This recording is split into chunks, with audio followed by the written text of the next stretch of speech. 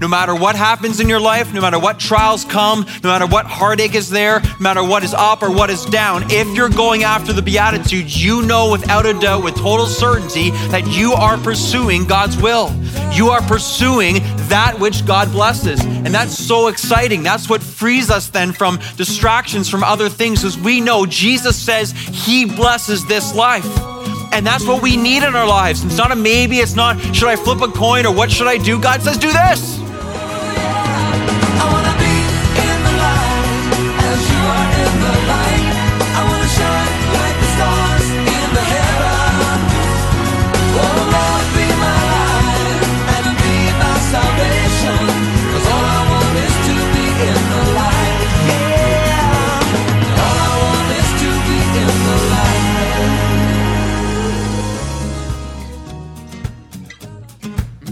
Hi again, listeners, and welcome to Live in the Light. Thankful, as always, that you have joined us. Hey, joining us also in our studios today is our teacher, Pastor Robbie Simons. And Robbie, I'm glad you're here because we're in the middle of a series in the Beatitudes. Great teaching from this, looking at the life that God blesses. And today's message, well, it's an awesome one. The title of it, Happy Are the Unhappy. Can you explain more? Yeah, it kind of needs an explanation, doesn't it? So happy are the unhappy. And let me just say, as we, again, kind of get into the beginning messages within this series, the life-changing sermon given by Jesus Christ himself on the Mount, just how powerful it is and really how backwards it is to the thinking of the world. And today's message, again, is no exception. Blessed are those who mourn, for they shall be comforted. So that's where the title comes from. Jesus says, blessed, happy are those who ultimately are unhappy or mourning now. But listen, comfort is coming and joy comes in the morning, is what the Bible tells us as well. So no matter how many people this relates to, even at this very moment, you're listening, you're appointed by God. I want you to know that too, that God has brought you here by his appointment to speak to you, to love you, to comfort you, to teach you, to correct you, and to bless you. That in itself is amazing. And he wants to take this word today and do that. And just loved ones, just know we love hearing from you as God works in you. It helps us to understand, again, why we're doing this and the purpose of being on the radio with your support and care and encouragement. So please don't hesitate to reach out to us and let us know how God is speaking to you, particularly during a series like this, which has so much potential for life transformation. All right, friends, and if you do want to reach out to us, we'd love to hear from you, as Robbie said. All the information about our contact is available for you at the end of our program today. All right, so it's not a popular life. It's not an easy life. It's not always comfortable, but it's the life that God blesses. Today, happy are the unhappy. Let's go to Matthew chapter 5, verse 4, and join up again with Robbie. All right, let's get our Bibles open to Matthew chapter 5. We'll be looking at Matthew chapter 5, verse 4 today. We're the second week in our series called The Life That God Blesses. By the way, anyone glad you showed up at church today? Anyone? Amen. Me too. And I pray that only continues on. The life that God blesses. This is a life-changing study in the Beatitudes found in Matthew chapter 5. I want to remind us as to why this series is so powerful, or at least why this series has the potential to be so powerful. We got to see it this way.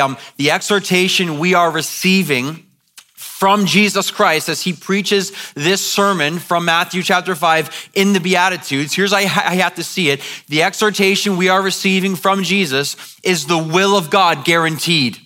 It's guaranteed to be the life that God blesses. It's guaranteed to be the will of God for our lives. And when you realize it in that way, when you see it as it truly is from God's word, it becomes powerful. It becomes so comforting. Here's why. If you take the Beatitudes at face value and you decide that your life is going in this direction and you push everything else to the side, here's what you know. No matter what happens in your life, no matter what trials come, no matter what heartache is there, no matter what is up or what is down, if you're going after the Beatitudes, you know without a doubt, with total certainty, that you are pursuing God's will.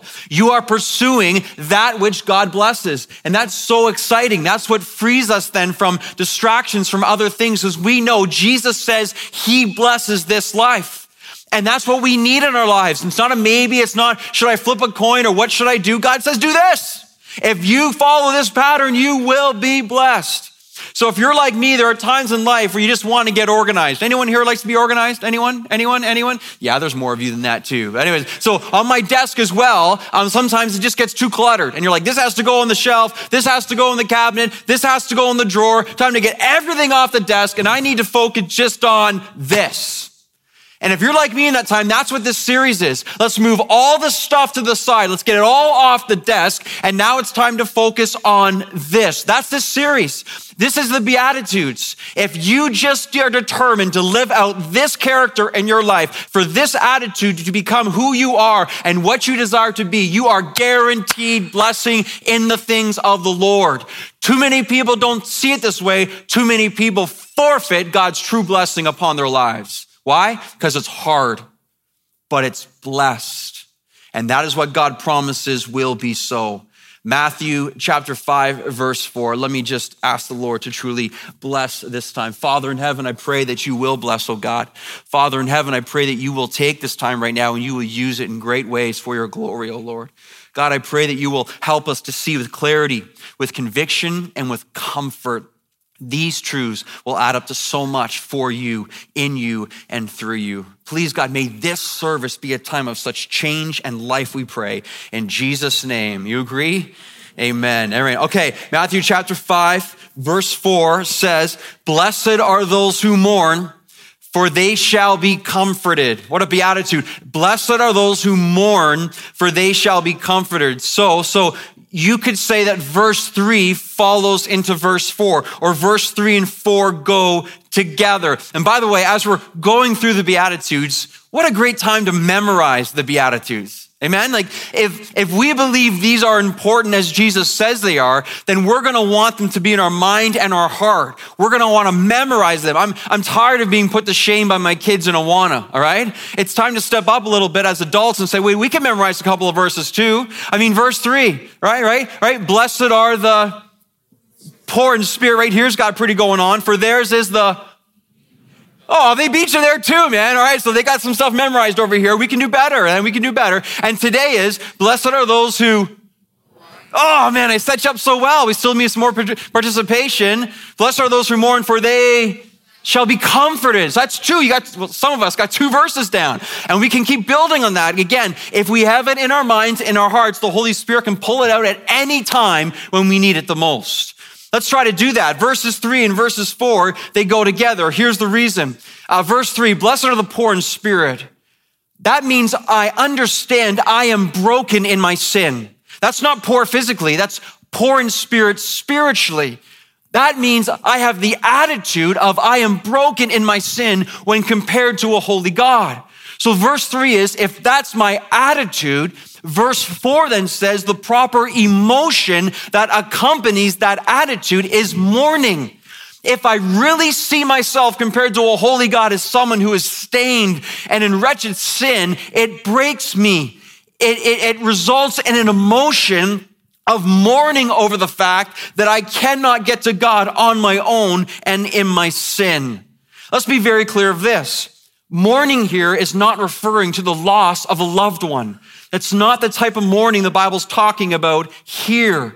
Rather, mourning is the reality and the devastation of my sin and the sin of others, which causes offense to God. Let's remember, loved ones, that the entire Bible, this is important, the entire Bible written from Genesis chapter 3 and on is God's plan of action and love to reunite his people, to reunite his creation to himself. The whole Bible really is called the story of redemption. The Bible is written to tell us how from sin on, God created the world, sin enters the world. Now God is saying, this is how I'm reuniting that which I've created again to myself to restore it into its original intent and the way it should be. So whether it's the Pentateuch, which is the first 5 books of the Bible, whether it's the history books in Kings or Chronicles, whether it's some of the major prophets like Isaiah or Jeremiah, whether it's the Gospels that we're in right now, or whether it's the epistles in the New Testament, all of this is written to tell us here is God's plan to overcome sin for his glory. Look at it this way. Think of the 2 most historically famous celebrated holidays in history. It's Christmas and it's Easter. I mean, worldwide, there's no argument to that, and it still is to this day. Think about what Christmas is. Christmas is the advent, it's the appearing of God's plan and solution for sin.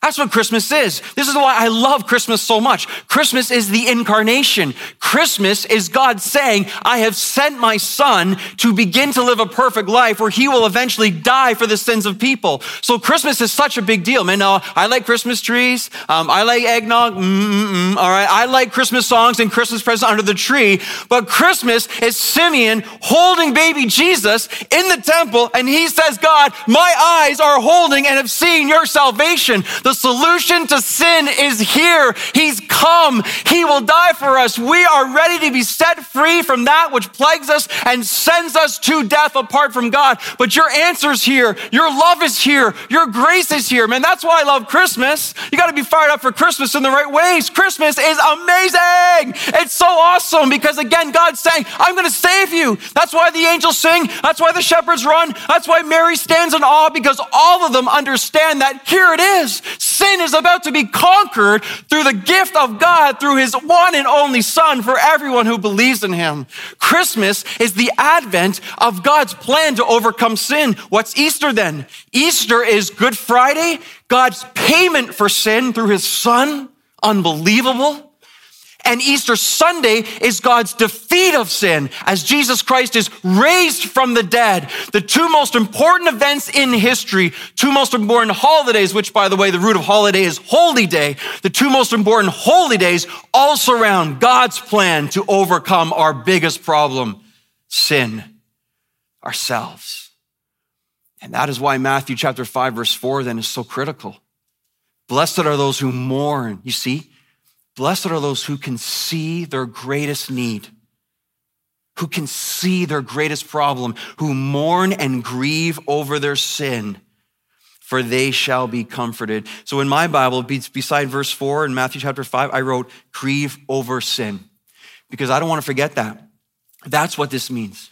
Blessed are those who mourn. Blessed are those who grieve over their sin. Now, what I've said so far will trigger many questions. Let's try to get some of those probably great questions answered. Let's try it by doing this. Number one, I need a sound theology of mourning. I need a sound theology of mourning. So look at verse 4 again. Verse 4 is literally saying, happy are those who mourn. How crazy is that? Happy are those who mourn. Remember, the word blessed is fundamentally translated happy in the ancient Greek. Happy, blessed, fulfilled, truly blessed are. So truly and divinely blessed people are those who mourn. John Stott says, you could say this way then, happy are the unhappy. What? Happy, Jesus is saying, blessed, happy are those who are unhappy. Now that's just kind of crazy. Now, Jesus here, I love when he does this. He's trying to mess people up. And I love when Jesus does that. He's reaching out to those people who truly want him, who truly want his ways, who will see the way that he sees. And he's like, happy are the unhappy. Can't you imagine like people as they gathered around him as he was preaching this message on the Mount of Beatitudes? Can't you imagine their reactions as he says, happy are the unhappy? Be like, what did he just say? What? Blessed are those who mourn, because they would be so shocked, because this is the antithesis of our world. The antithesis of our world is blessed are those who are happy, not blessed are those who are unhappy. What does our world say? Our world says, blessed are those who win lotteries. Without a doubt, no shame, the world says that point blank all the time. Happy are those who acquire a lot of money. That's most of what our society seems to revolve around. Our world says, happy are those who travel a lot. Happy are those who get to see neat places in the world. You will be fulfilled as you get to travel. Our world says happy or blessed are those who own new cars, who get to smell the smell of a new car. That'll make you happy. That's what our world says. Just this week, I came across a very famous car company, and this is one of their slogans. One of their slogans says this: we don't just make cars, we make joy. Really? Okay, I'm not making this stuff up, man. That's what we don't just make cars, we make joy. So I was intrigued by this. I had to click on this advertisement and I watched it. And I gotta admit, it was kind of enticing. I mean, people driving these cars, they were like,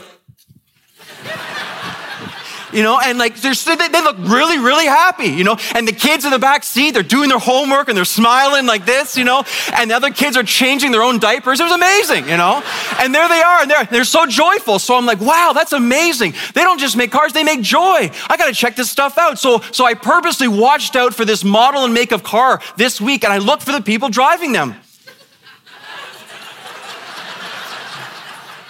And I got to tell you, I was a little disappointed. Some of them, they just look kind of blah, and some people flat out look pretty darn grumpy, all right? Why? Because only Jesus Christ can make true joy. Only the Lord Jesus Christ, and he'll do it in a way the world never expects. Listen, all of us are tempted every day to pursue paths of joy that are false, to pursue paths of happiness that don't add up, that are empty. Every single one of us, even today, we are tempted to believe in lies of the evil one that say we will be fulfilled if we do such. It's not true. Jesus said to all of that, Jesus, like in your face, Jesus says, happy are the unhappy. What? Blessed, he says, are those who mourn. Blessed are those who mourn. Happy are those who mourn. Jesus says, today, there are people here, you are here to hear this. And that God will give you eyes and hearts to believe and see. He says, you are truly blessed as you choose the pathway of mourning, which leads again to true blessing. A lot of questions are coming up out of this. I get that. Let's try to distinguish what biblical mourning is. Two ways we want to do that. First, point 1A will be this. I need to mourn over personal sin. There's mourning over personal sin. This is what's most important to you as an individual before God Almighty, that you will mourn over your personal sin. It's the truth that all have sinned and fall short of the glory of God. All have sinned and fall short of the glory of God. See, God created this world to be in perfect harmony with himself. But what happened? Genesis 3 happened. Sin entered the world through the temptation of Satan, but Adam and Eve, their fault, they chose that they wanted to be like God. They strayed away, and the moment they take the apple, the moment they disobey God, the moment they try to be like God, sin enters the world. And at that moment, sin enters the world. The harmony of God is broken. And that's why the earth is cursed, because of sin entering the world. That's why we have tornadoes and hurricanes. That's why we have flooding. That's why we have to toil the land with such energy to try to get crops from it. This is why you and I will die. This is why we age. This is why we get sick. This is why we fight illnesses. This is why we have weeds again in our gardens, because of the curse of sin upon man. This is why every single person will die physically. It wasn't supposed to be that way. But these are the effects of a fallen world. These are the effects of going against the Lord in our sin. Think of the reality. Think of the true devastation. God is perfect. God is perfect love. God is perfect holiness. God is the absence of anything evil. God is the absence of anything impure. And you get a sense of God and you see how great and awesome he is. But we try to get to God because if we're with him, we are safe. We are secure. We are made whole. We are made new. We are rescued from all our own sin. We try to get to God on our own, but we can't because of the chasm that has been made from sin, originally with God, but sin comes in. We are separated now, and we are here, and God is here, and we try so hard to run and jump over the chasm, but we can't. Doesn't matter how many good deeds, doesn't matter how many prayers you pray, doesn't matter what you do, you can't get to God. You will always fall down in the chasm of sin, leading to death. That's the problem. And the person who sees that, the person who sees God is so awesome, but I can't do it in myself. This is when brokenness becomes. And what you need to get there is you need to see that all have sinned, including yourself, and you need to admit it's your fault. You have to get to the place where you take responsibility for your own sin. And if you don't think you've sinned, just ask someone you live with. And if they're honest, they'll say, yeah, I live with someone. I live with a couple of people. I live with a 1-year-old. Now, her name is Bliss. Now, that's a hard name to live up to sometimes, isn't it? Especially when you're 1. So I got to admit, Bliss, a lot of the time, she's happy. She's got a great smile. She's a feisty little girl, all right? But sometimes my nickname for her isn't Bliss, but rather it's Blizzerable, all right? Because sometimes she is. She's miserable. And like, here she goes. And if she doesn't get what she wants, and she decided that it's not working out according to her sovereignty, she will throw herself back on the floor, bang her head, and go into crying. And that's what she decides to do. Listen, it might surprise you, but I didn't teach that to her. All right? She has found out a way on her own. Why? Because fundamentally, she is a sinner. Now, Bliss, if you listen to this message later on in life, Daddy loves you, okay? I love you, but here's the reality. Bliss, you're a sinner, and you'll say, yeah, Dad, so are you, amen. All have sinned and fallen short of the glory of God. Here's the point, though. It's our fault. Sin is our fault. And only the people who see their sin for what it is, and that it has offended a holy God, and not blaming someone else and not trying to admit that there's nothing wrong, only the people who see that in light of God's holiness, they begin to mourn. And as they mourn, they move on the path to grace and comfort. See, this is the backwards. This is how crazy, how beautifully this is in God's plan. When you mourn, you actually become happy. The sadder you become in your own state, the more you are fulfilled with the state of God upon your life. The more you can admit you need him, the more you will see the fullness of God growing in your life. Think about how the Bible portrays this. Isaiah and his vision of God in the temple of Isaiah chapter 6, and the train of God's robe fills the temple. And Isaiah senses the holiness of God in just a smidge. And what does he say? He says, woe is me. Woe is me, he says, just trembling and shouting. I am a man of unclean lips. That's his response to the glory of God. Peter in the boat, when Jesus pulls in a miraculous amount of fish, and something in that moment, it clicked with Peter. He is God, I am not. And Peter says, depart from me, for I am a sinful man, O Lord. What's going on there? There's a boat and there's fish. He's sensing the glory of Jesus Christ, that he's the radiance of the glory of God. And he's like, you are so far different. I'm not worthy even to be in your presence. Depart from me, for I'm a sinner, he says, O Lord. Think of David in Psalm 51, and after his sin with Bathsheba, against you and you only have I sinned, O God. He says, I have been brought forth in the iniquity from my mother's womb. Think of the sinful woman in Luke chapter 7. I love this story so much. The sinful woman weeping at the feet of Jesus, bawling her eyes out. Why? Understanding the mourning of her sin. And we'll get to this in a moment. Also understanding the supernatural grace of God that is meeting her in her mourning over her sin. See, all these examples contain sorrow, but listen, a sorrow that will lead to joy, to big time joy. We've got to distinguish this though. This is not worldly sorrow. This is godly sorrow. You say, what's the difference? Worldly sorrow, I've seen this a lot within my office in the last several years.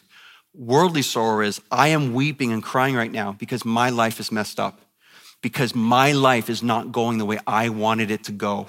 Therefore, I am sad. God, make my life better according to my desires. I'm weeping. That's worldly sorrow.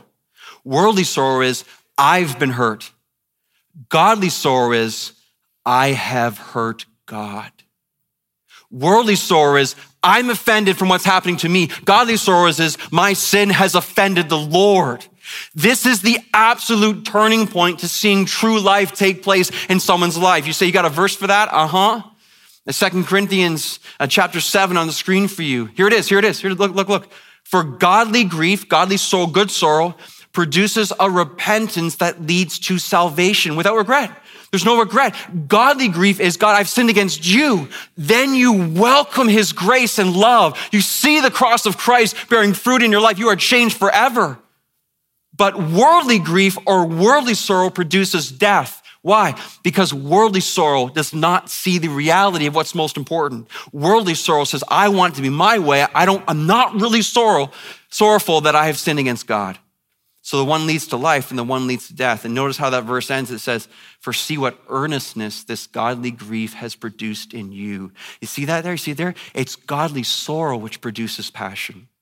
It's godly sorrow which produces I'm all in. Like, do you see the baptisms today? Did you hear what they're saying?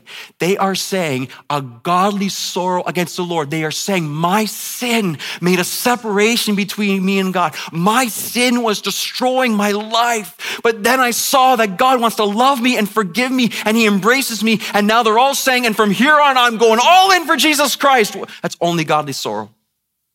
Worldly sorrow will not produce that at all.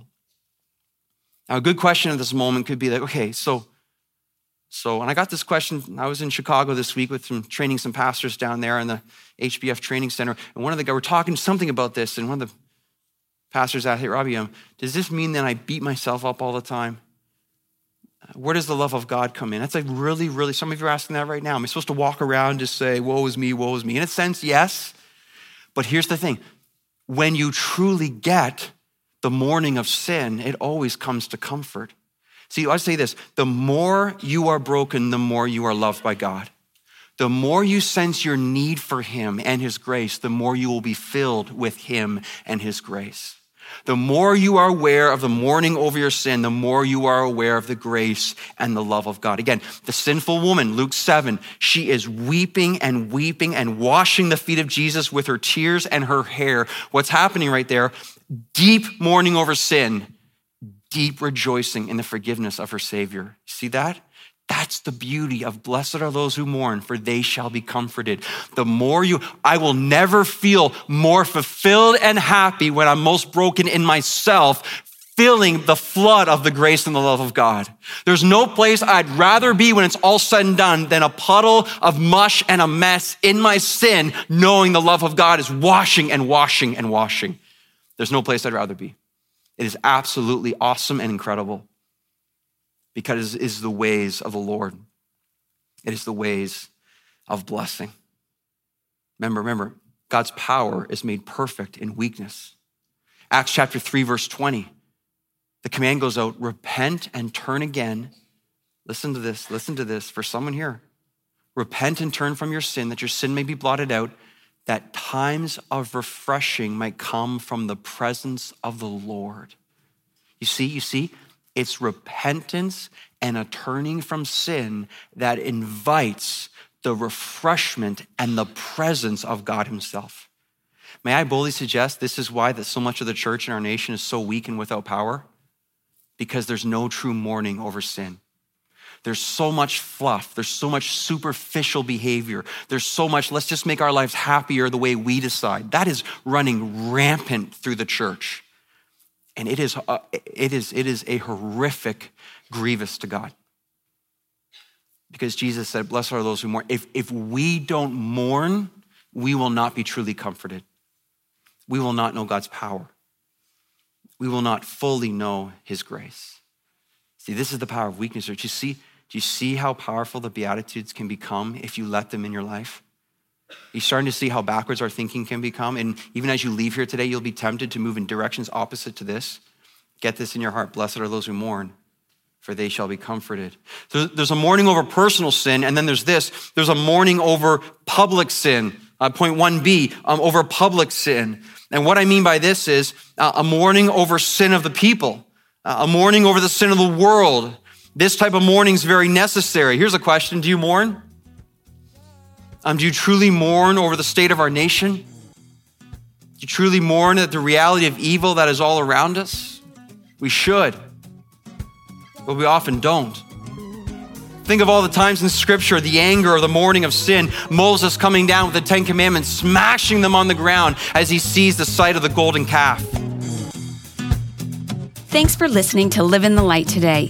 If you'd like to hear this message again or any messages in this series, visit us online at liveinthelight.ca. You can also write us at any time in Canada at 500 Great Lakes Boulevard, Oakville, Ontario, Canada, L6L 6X9. Live in the Light exists to see radical transformation in God's people through the revelation of God's truth.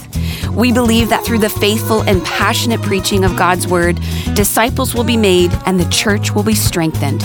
Our prayer is as people are impacted by Live in the Light, they will be renewed in mind, reinforced in faith, and resolved in will to live in Jesus Christ. That's all for today. Join us next time at Live in the Light.